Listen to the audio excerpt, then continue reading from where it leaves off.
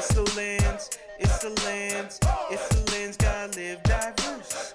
It's the lens, it's the lens, it's the lens, live diverse. You are listening to The Lens Living Diverse, a podcast brought to you by the CNIB advocacy team.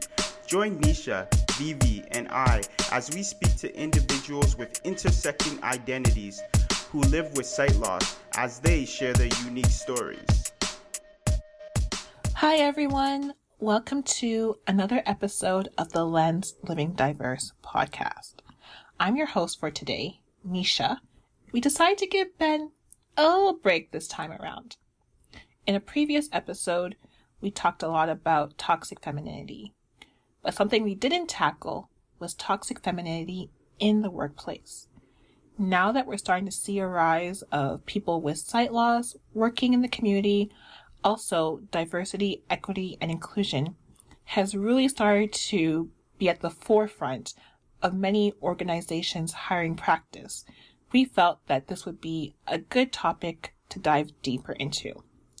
So welcome back. To continue the conversation with me is Vivi and Keya. Thanks for having us. Yeah, happy to be back. Great. And for those who did not hear our last conversation, you should go back and listen to it. But quickly, can you both reintroduce yourselves to the audience? I'll start with you, Vivi. I'm Vivi. I am situated in Manitoba, Treaty 1 territory. I'm a little prairie flower, and I am now also a co-host of The Lens, and very excited to be here. Hi, my name is Keya, residing in the GTA, and I'm a Black woman from Caribbean descent with sight loss, and happy to be part of the show. So we're going to dive into our very first question for this episode. Keya, I'll start with you. In the workplace, do you fear that if you adhere to toxic femininity, you may be rewarded, and those who don't may not go as far? Good question.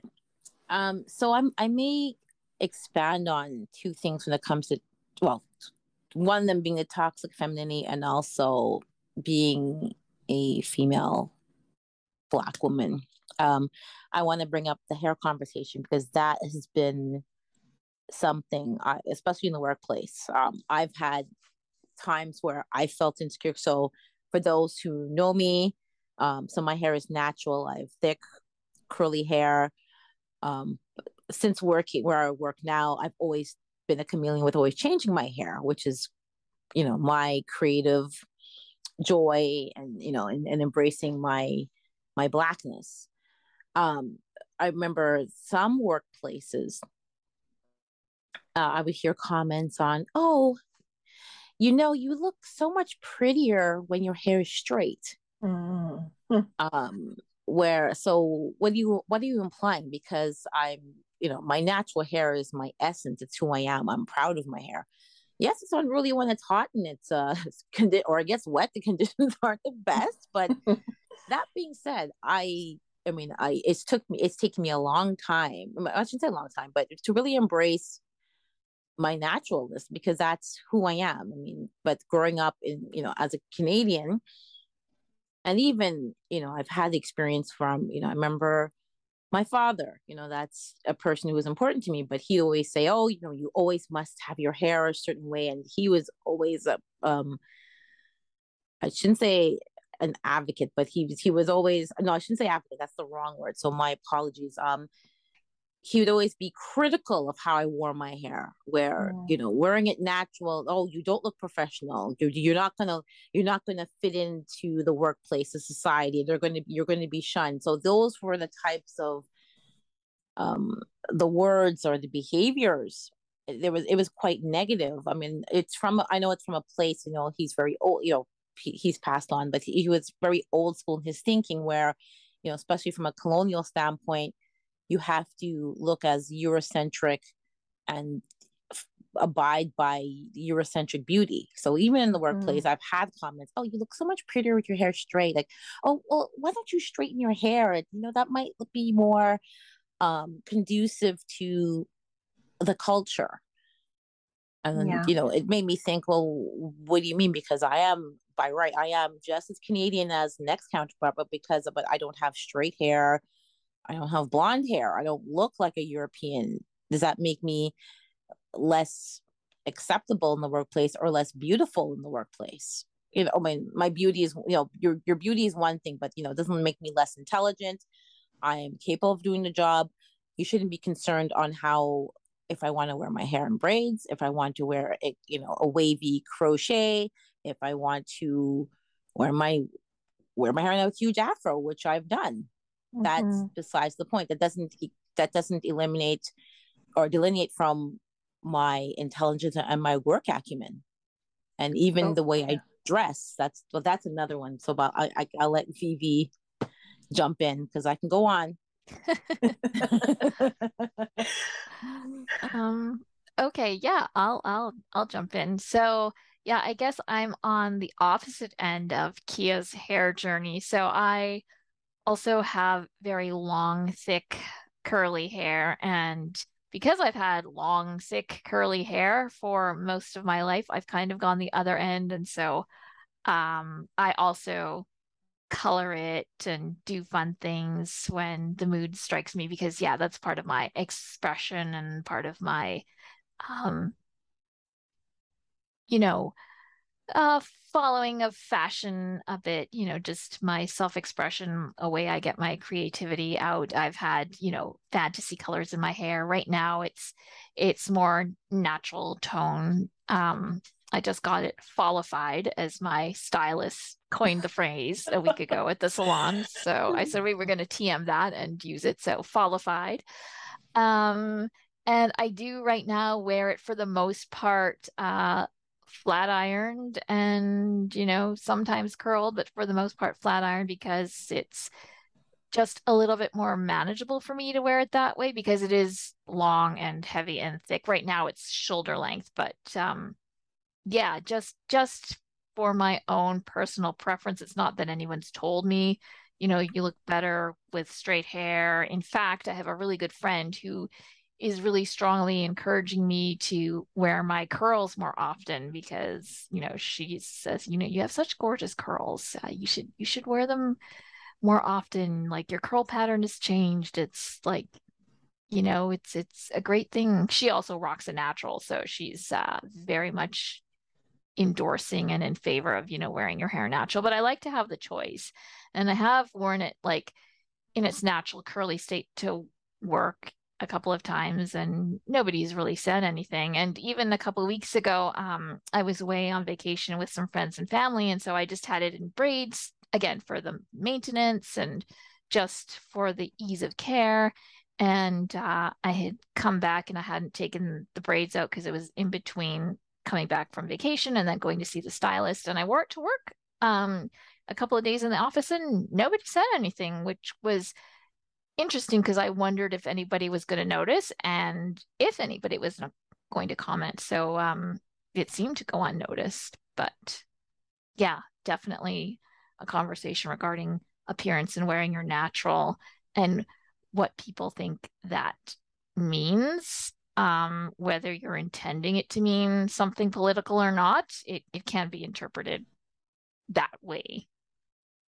And it shouldn't be. The word that comes to mind as you were both talking was wild, because I remember growing up hearing, "Oh, your hair looks wild. You can't go to work like that." And that's from, my own family.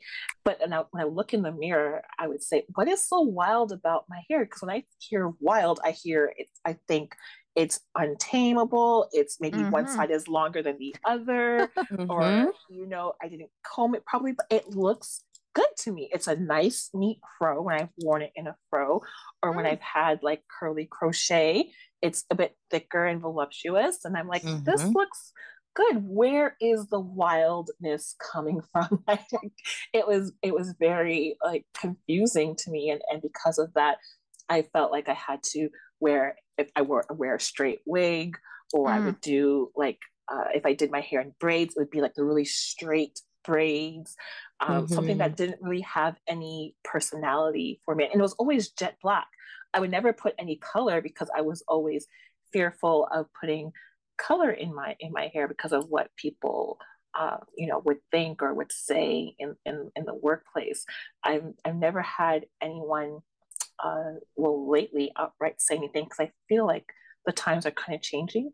We're sort of, as we've seen the emergence of diversity and inclusion, there's more acceptance of the way we wear our hair, where we wear our clothes, how we present ourselves on the outside. But it doesn't seem like things like our tone and how we communicate with staff and colleagues, from my experiences in the past, I don't really think that's being addressed yet or looked at yet. But that is something that we're going to get into a little bit later on in this conversation. I could feel Keya stirring.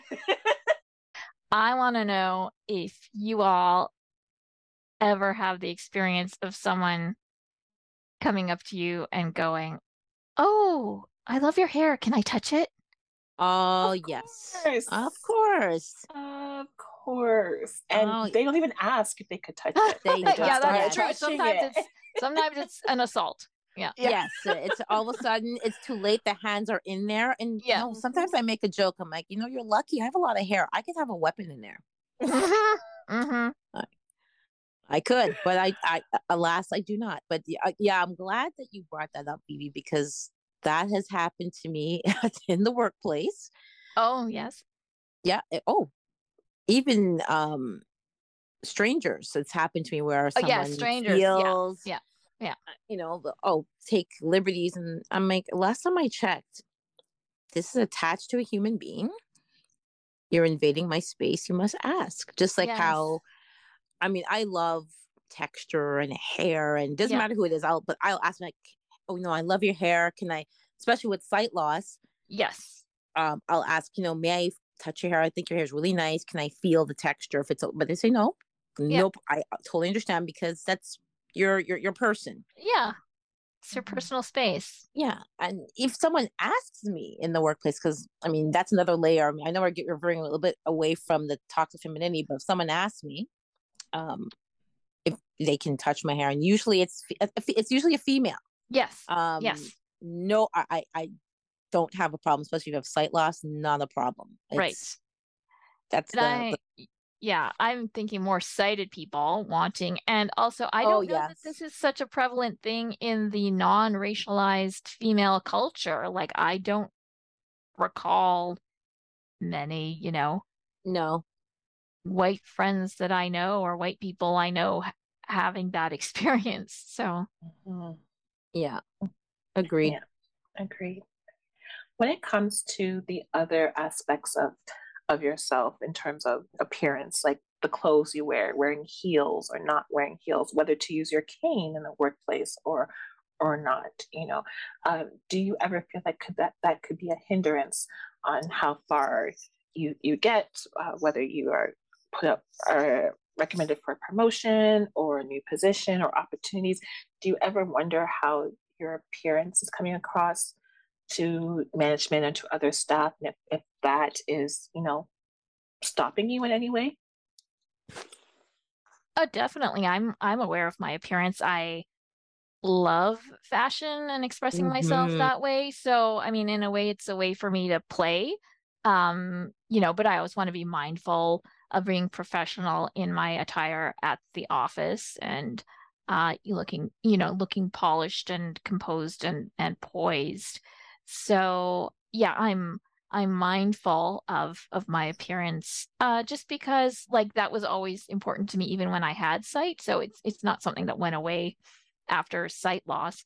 I just I want to be putting the best possible presentation of myself forward, but I don't think it holds me back in any way, because it's something that I enjoy and I like, and gives me pleasure to feel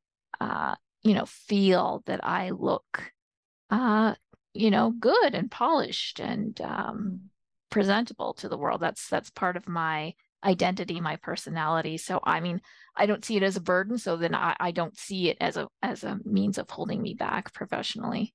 I once had, this was like years ago, I think when I was just coming out of college and getting into my first professional position, I once had a colleague say to me, there was another person I was working with, and she had been maybe an administrative person, assistant, and then she got a job as a career counselor. And a female coworker said to me, "Do you see how her wardrobe has changed from when she was an admin person to a counselor? And like, you should consider that as well." She's saying to me, "You should look into maybe changing your style and your wardrobe." And I was like, I said, "What do you mean by that?" She goes, "Well, she's dressing more professional." And I was like, "I don't see it."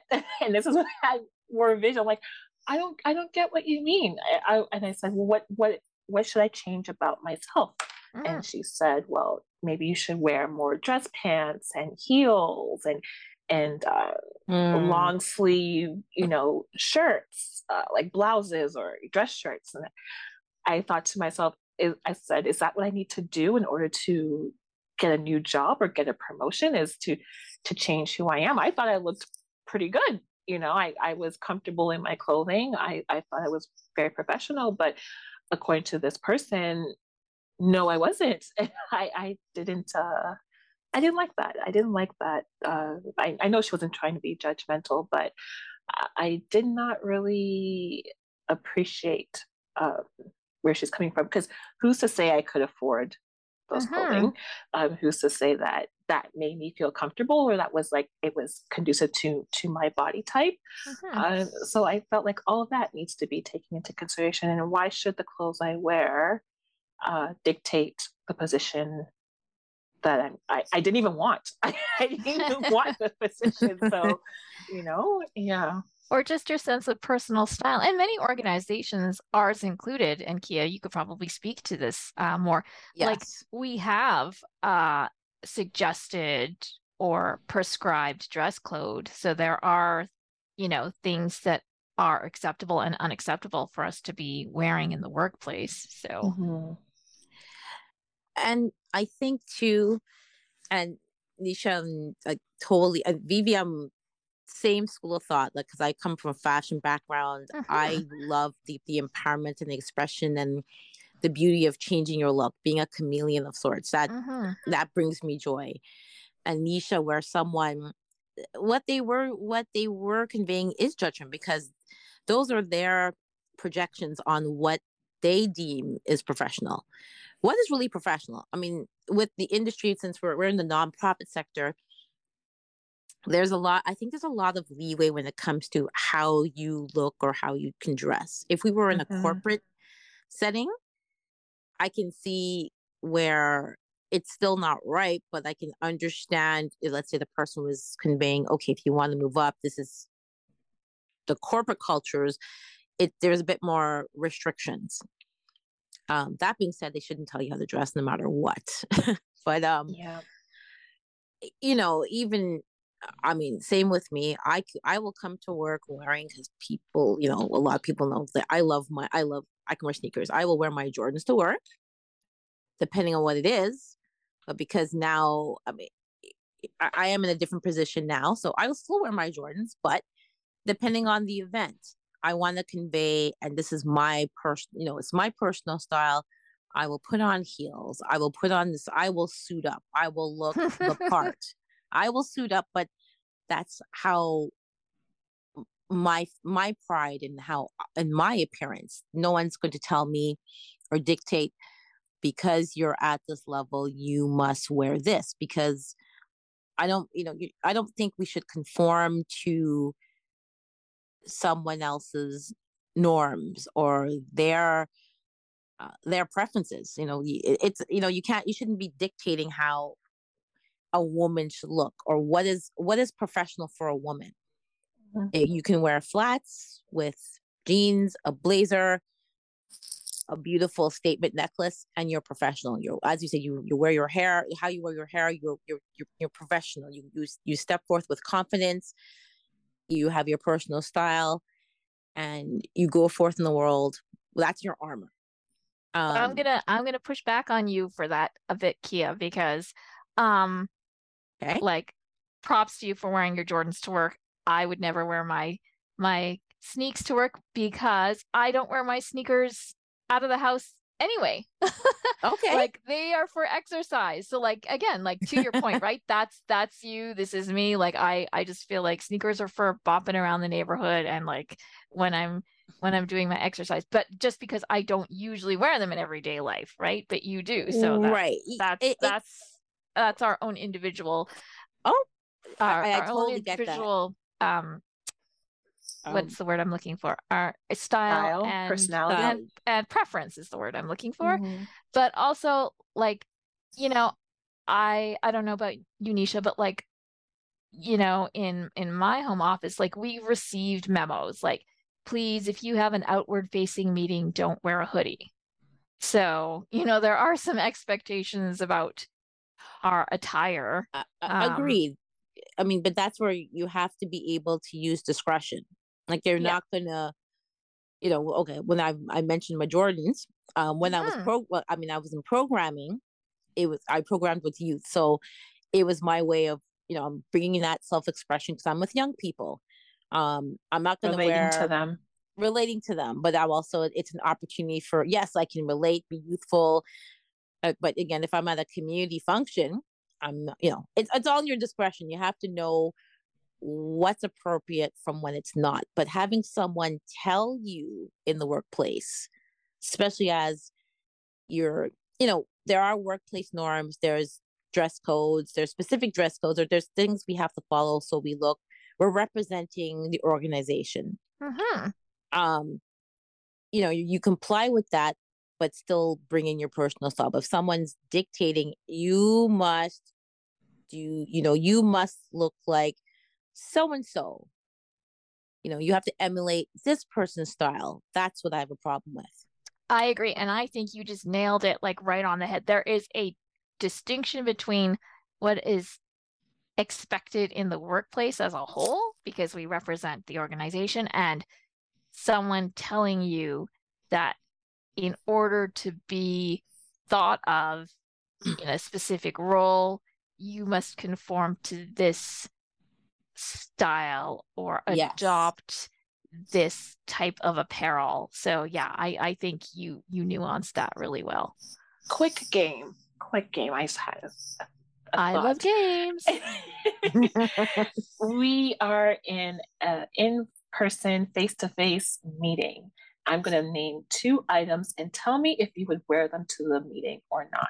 Wait, so is this in person, not virtual? So we're seeing from head to toe. Okay. Head to toe, exactly. Okay. All right. First off, a head wrap. Yes, I've done it.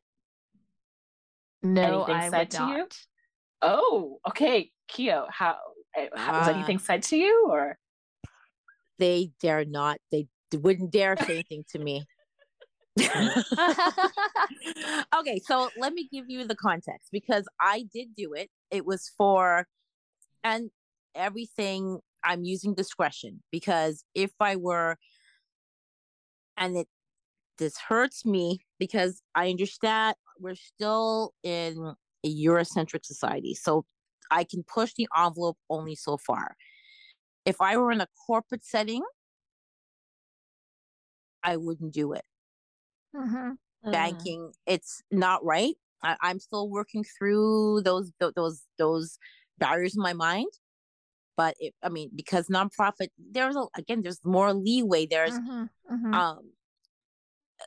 I guess the dress culture, you can do these things. And I wore a head wrap, but the thing is, I wear my head wrap. I tied it. You know, I'm not the best at tying it, but you know, the tie where you have it bumped in the front, and I coordinated to an outfit. So I styled it up so I looked professional, or whatever quote unquote professional is. You know, I looked presentable, color coordinated. I dressed the part. I dressed how I love to dress, so I wore it. And actually, there were compliments. They're like, "Oh wow, your head wrap." I'm like, "But this is what," especially coming from a different culture. Just like someone, I know it's different from wearing a head wrap, hijab is different, and you're wearing a head wrap because you're a Sikh. But, if you're from the African culture, wearing a head wrap is part of your wardrobe. That I'm taking that from the Caribbean culture, Western Caribbean culture, from Trinidadians. I've seen beautiful head wraps. You wear with a crisp white shirt. Okay, I'm styling. Tailored pants. You got your heels. I know I'm styling. I was just in my head. What I do. Yes. So yes, I've done it, and I will do it again. Okay, and I'm going to respond and say why I wouldn't. Well, first of all, I don't own one. So it is not in my repertoire of clothing. Second, as I said, like I usually wear my hair now, long and straight and flat iron. So I don't know that I could pull one off.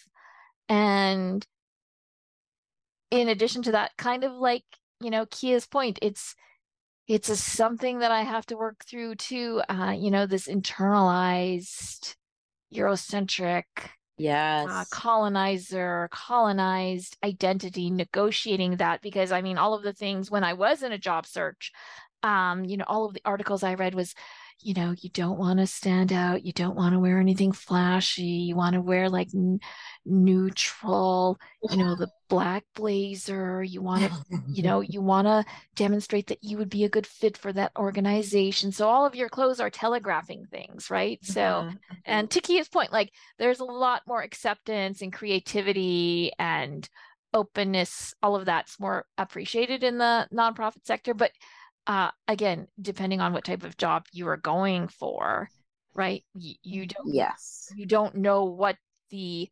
perceptions and preconceived notions of your interviewer are. So there's all of that to take into consideration too. So just, everything I've read is, in preparation for job interviews and how to dress for success and all of that, like no patterns, no busy, no statement pieces, just very, very sedate, I think is the word. Very neutral, nothing to detract from yourself and what you're what you're there to do, which is sell the product, which is you. So, right.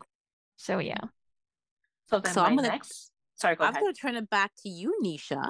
Would you wear a head wrap to work? Oh, hell yes. Amen. Have I ever worn one? No.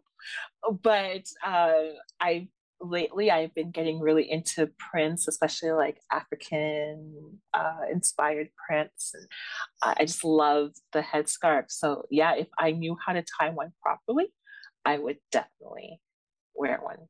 I'm right now dancing right now. And now I feel left out because I don't have one. Oh no, I don't have one. It's called. We're going to mail you one. We're going to send you one, and you're going to wear it. I would. I know you would. Now, Neisha, in this game, are we in an interview or are we already hired at a meeting? We are already hired. We're already hired.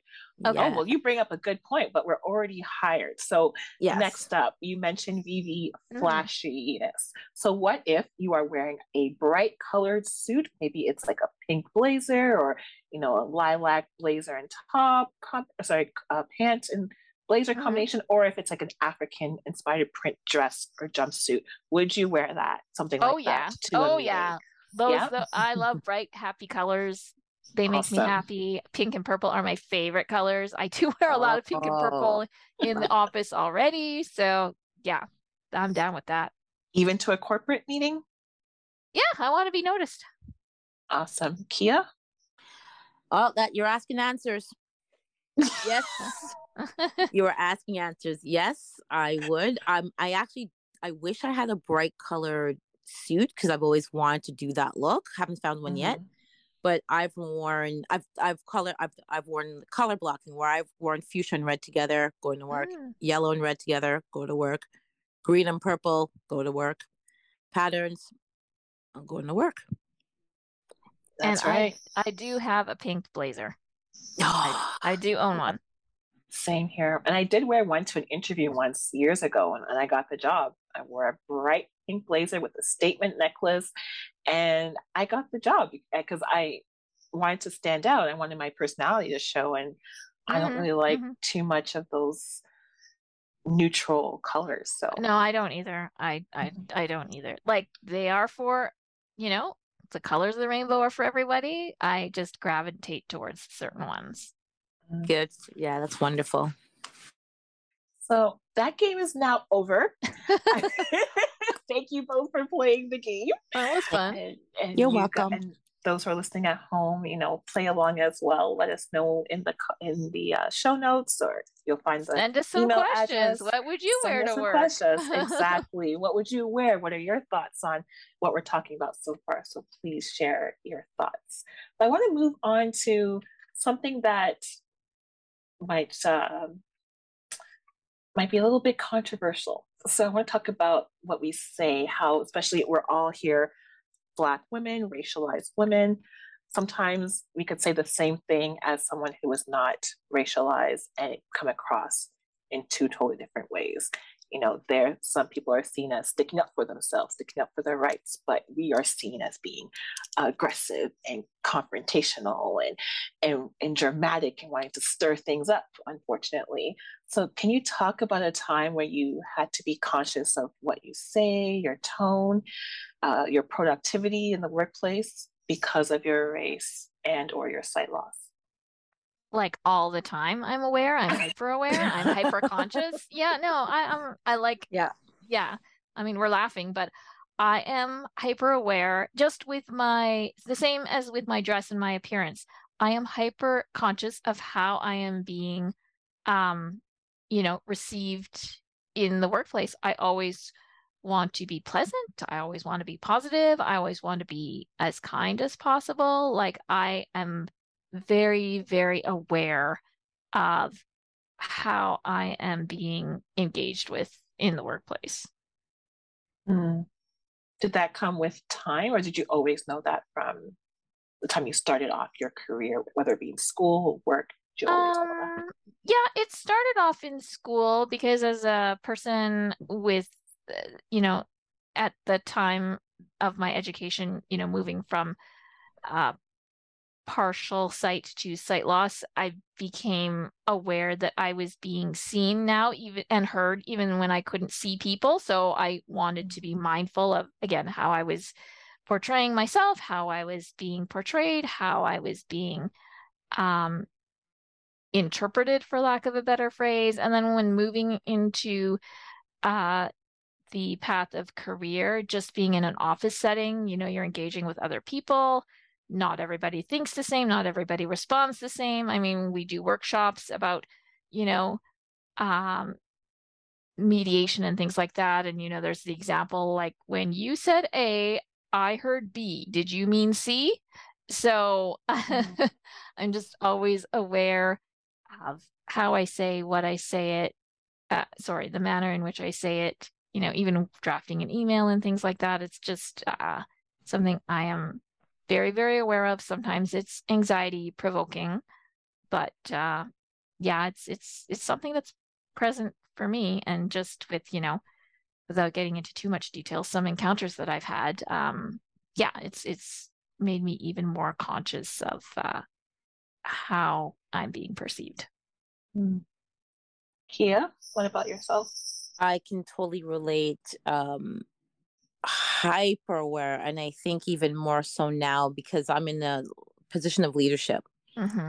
I am constantly questioning how I sound, how I come across, how I'm being perceived constantly. It's so sometimes it is exhausting because it's almost a mind game because Yes. I could be I can be communicating in a way where, okay, I think I'm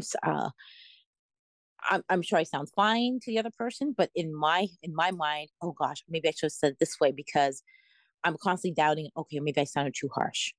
Yes, Or maybe, exactly. I'm sound like I'm, kind of dictatorial, or you question, you start questioning yourself on, okay, so am I not being a good communicator, or again, am I harsh enough, or I'm not or I'm too harsh? It's that seesaw all the time of the mental gymnastics of how you need to come across, and it's I can honestly, it is exhausting. Yep. And you know what's interesting as we're talking is, if we didn't tell the audience that we are Black women, I don't think people would have thought we were Black women, because that's something that happens a lot when it comes to tone and how we are perceived, especially over the phone. You know, we have that too, is like when we're in our professional settings, we kind of are chameleons, where we conform to the way people talk and speak to each other. Like, that's all that to say, it's like, if people sometimes knew over the phone that they were talking to a Black woman, I think my responses from them would be a lot different. Yeah, that'd be interesting. Yeah, I like how you mentioned like the kind of code switching we have to do, Neisha. And it's a constant, right? So yeah. And not that my name gives it away, because people sometimes think gosh, I'm Indian. No. I mean, names are, they're becoming less and less of an identifier in terms of race and ethnicity these days, I think. So you hear my name, Vivi, like what does that mean to you? So right. That is true. That is true. But I find that, like, I'll give a few examples for myself, not going too deep, but I found that I'm doing things in previous jobs where I feel like I had to do 10 times more than my other counterparts just to prove that I belong sometimes. You know, I find myself in times past, like, doing things that I've had other people say, oh, I just got this person to do, or I just got that person to do. And I'm like, well, I feel like I can't do that. If someone asks me to do someone's, timesheet, I'm like, okay, I have to do it. I can't say, oh, I don't know how to. Can you do it for me? I kind of have to figure it out for myself, where people in the past have been like, oh, I just got this person to do it because I didn't know what to do. And that person was not a person of color. So I feel like I don't have that opportunity to say I can't. I have to figure it out.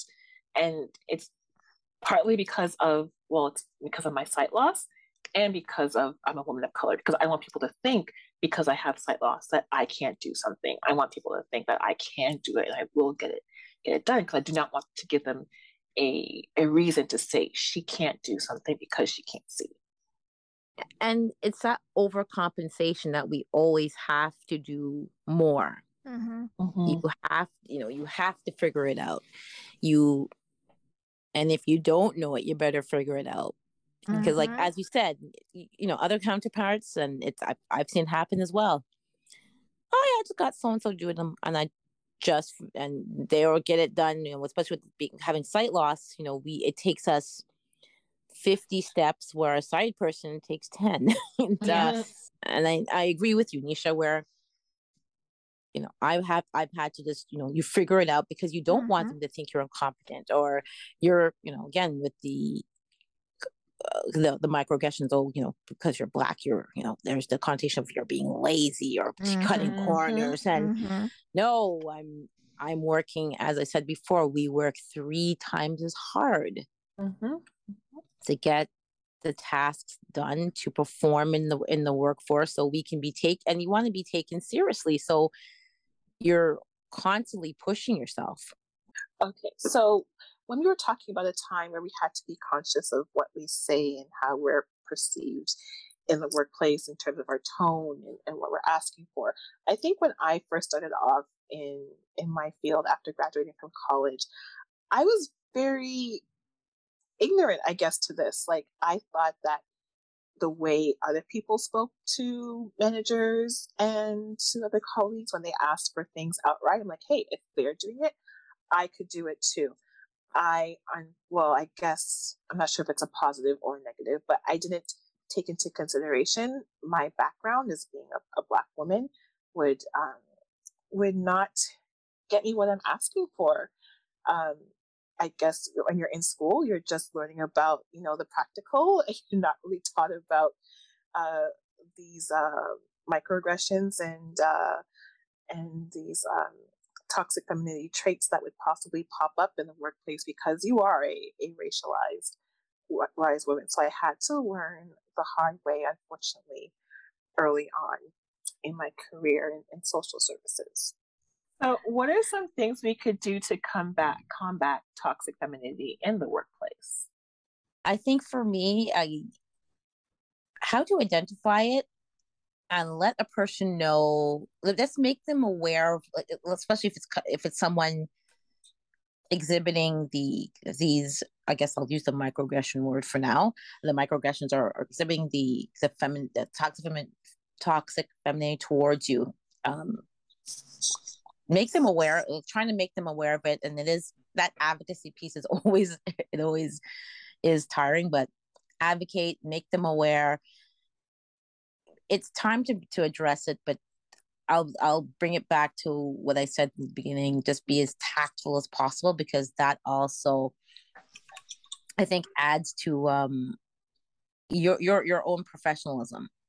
Mm-hmm. It's so easy to be angry or to be frustrated and act out in that way. Mm-hmm. Totally agree. I so relate to what you're saying, Keya. Like, it's, if I knew what I know now, like if I knew it back then, I would have done a lot of things differently. Unfortunately, I would have had to do a lot of things differently. I would have known I had to just listen and not say anything and take into consideration my Blackness and, you know, how I am perceived as a Black woman before I spoke, and having to, you know, change my wording a little bit. Even though I'm saying the exact same thing, I'm using the exact same tone, mm-hmm. I still have to take into consideration first that I am a Black woman first, and that's unfortunately what you see, and then everything I do next will be secondary to whatever it is that I'm dealing with at that time. Even with a comment about my clothing, like how I mentioned earlier, the person saying, you know, you need to change the way you dress for the position, even though I was wearing black leggings and a nice sweater or something like that, I would have known, okay, this is still professional, this is still comfortable, this is still me. What is it that you're referring to? What is it that you're talking about? I would know how to address it differently and not try to change the way I am to conform to somebody's ideals about what professionalism is. I should have just stuck to what I knew was true to me, and that I was still presentable, because I wasn't wearing hoodies to the workplace. I wasn't wearing track pants. I was looking professional, and I should have stuck to my guts. So yeah, Vivi, I'll move on to you. What are your thoughts on what we could do moving forward to combat toxic femininity in the workplace? To answer your question, I agree with everything you both have said. I would add to that, lead with diplomacy. Don't be afraid to confront the issue or address it with the person whom you are having the issue with, or who is having the issue with you, if they are, you know, willing to have that conversation, or even with your supervisor, your manager, because, you know, I've had some incidents in the workplace where things were reported to my supervisor and then brought to my attention, and you know, I proceeded to correct the perceptions of the information that was received, and, you know, just clarify what the situations were in each individual case. And I will say from experience that it is empowering to have the opportunity to, you know, hear something and correct it or clarify or say, you know, no, that's not what happened. This is actually what happened. And maybe if this person had come and addressed me or spoken to me directly, I would have had the opportunity to do so. And, you know, maybe in the future, if things like this happen, you could suggest that they come to me before they come to you. So, but I do think it is, if at all possible, the best way to proceed to speak directly, and as Keya is saying, confront with tact and diplomacy, because yes, we are being perceived by our appearance, at times by our race, and it's just something that we need to be conscious of in every interaction that's professional. Very well said. The world is changing. The workplace is changing. It's time that we've always been here. Black women, racialized women, we've always been here with our bright colored clothing, head wraps, natural, beautiful curly hair. It's just time that people accept it, and get used to it, because we ain't going nowhere. It's gonna be here, and it's just gonna get more beautiful and just better with time. So well said. So with that said, I want to say thank you, Vivi, and thank you, Keya, once again for joining me on another episode of The Lens Living Diverse. Your opinions, your insight, your vulnerability was very much appreciated. This was a wonderful conversation. And to listeners out there, thank you so much for joining us on another episode. If you like what you heard today, please make sure to like, comment, and subscribe to The Lens Living Diverse. You can find us on all streaming platforms. And if you wish to leave us a comment, or you have a topic suggestion, or you'd like to be a guest on a future episode, please feel free to email us at advocacy@cnib.ca. Thank you so much for being here. Look forward to having you all listen to our future episodes. Until next time, bye everyone.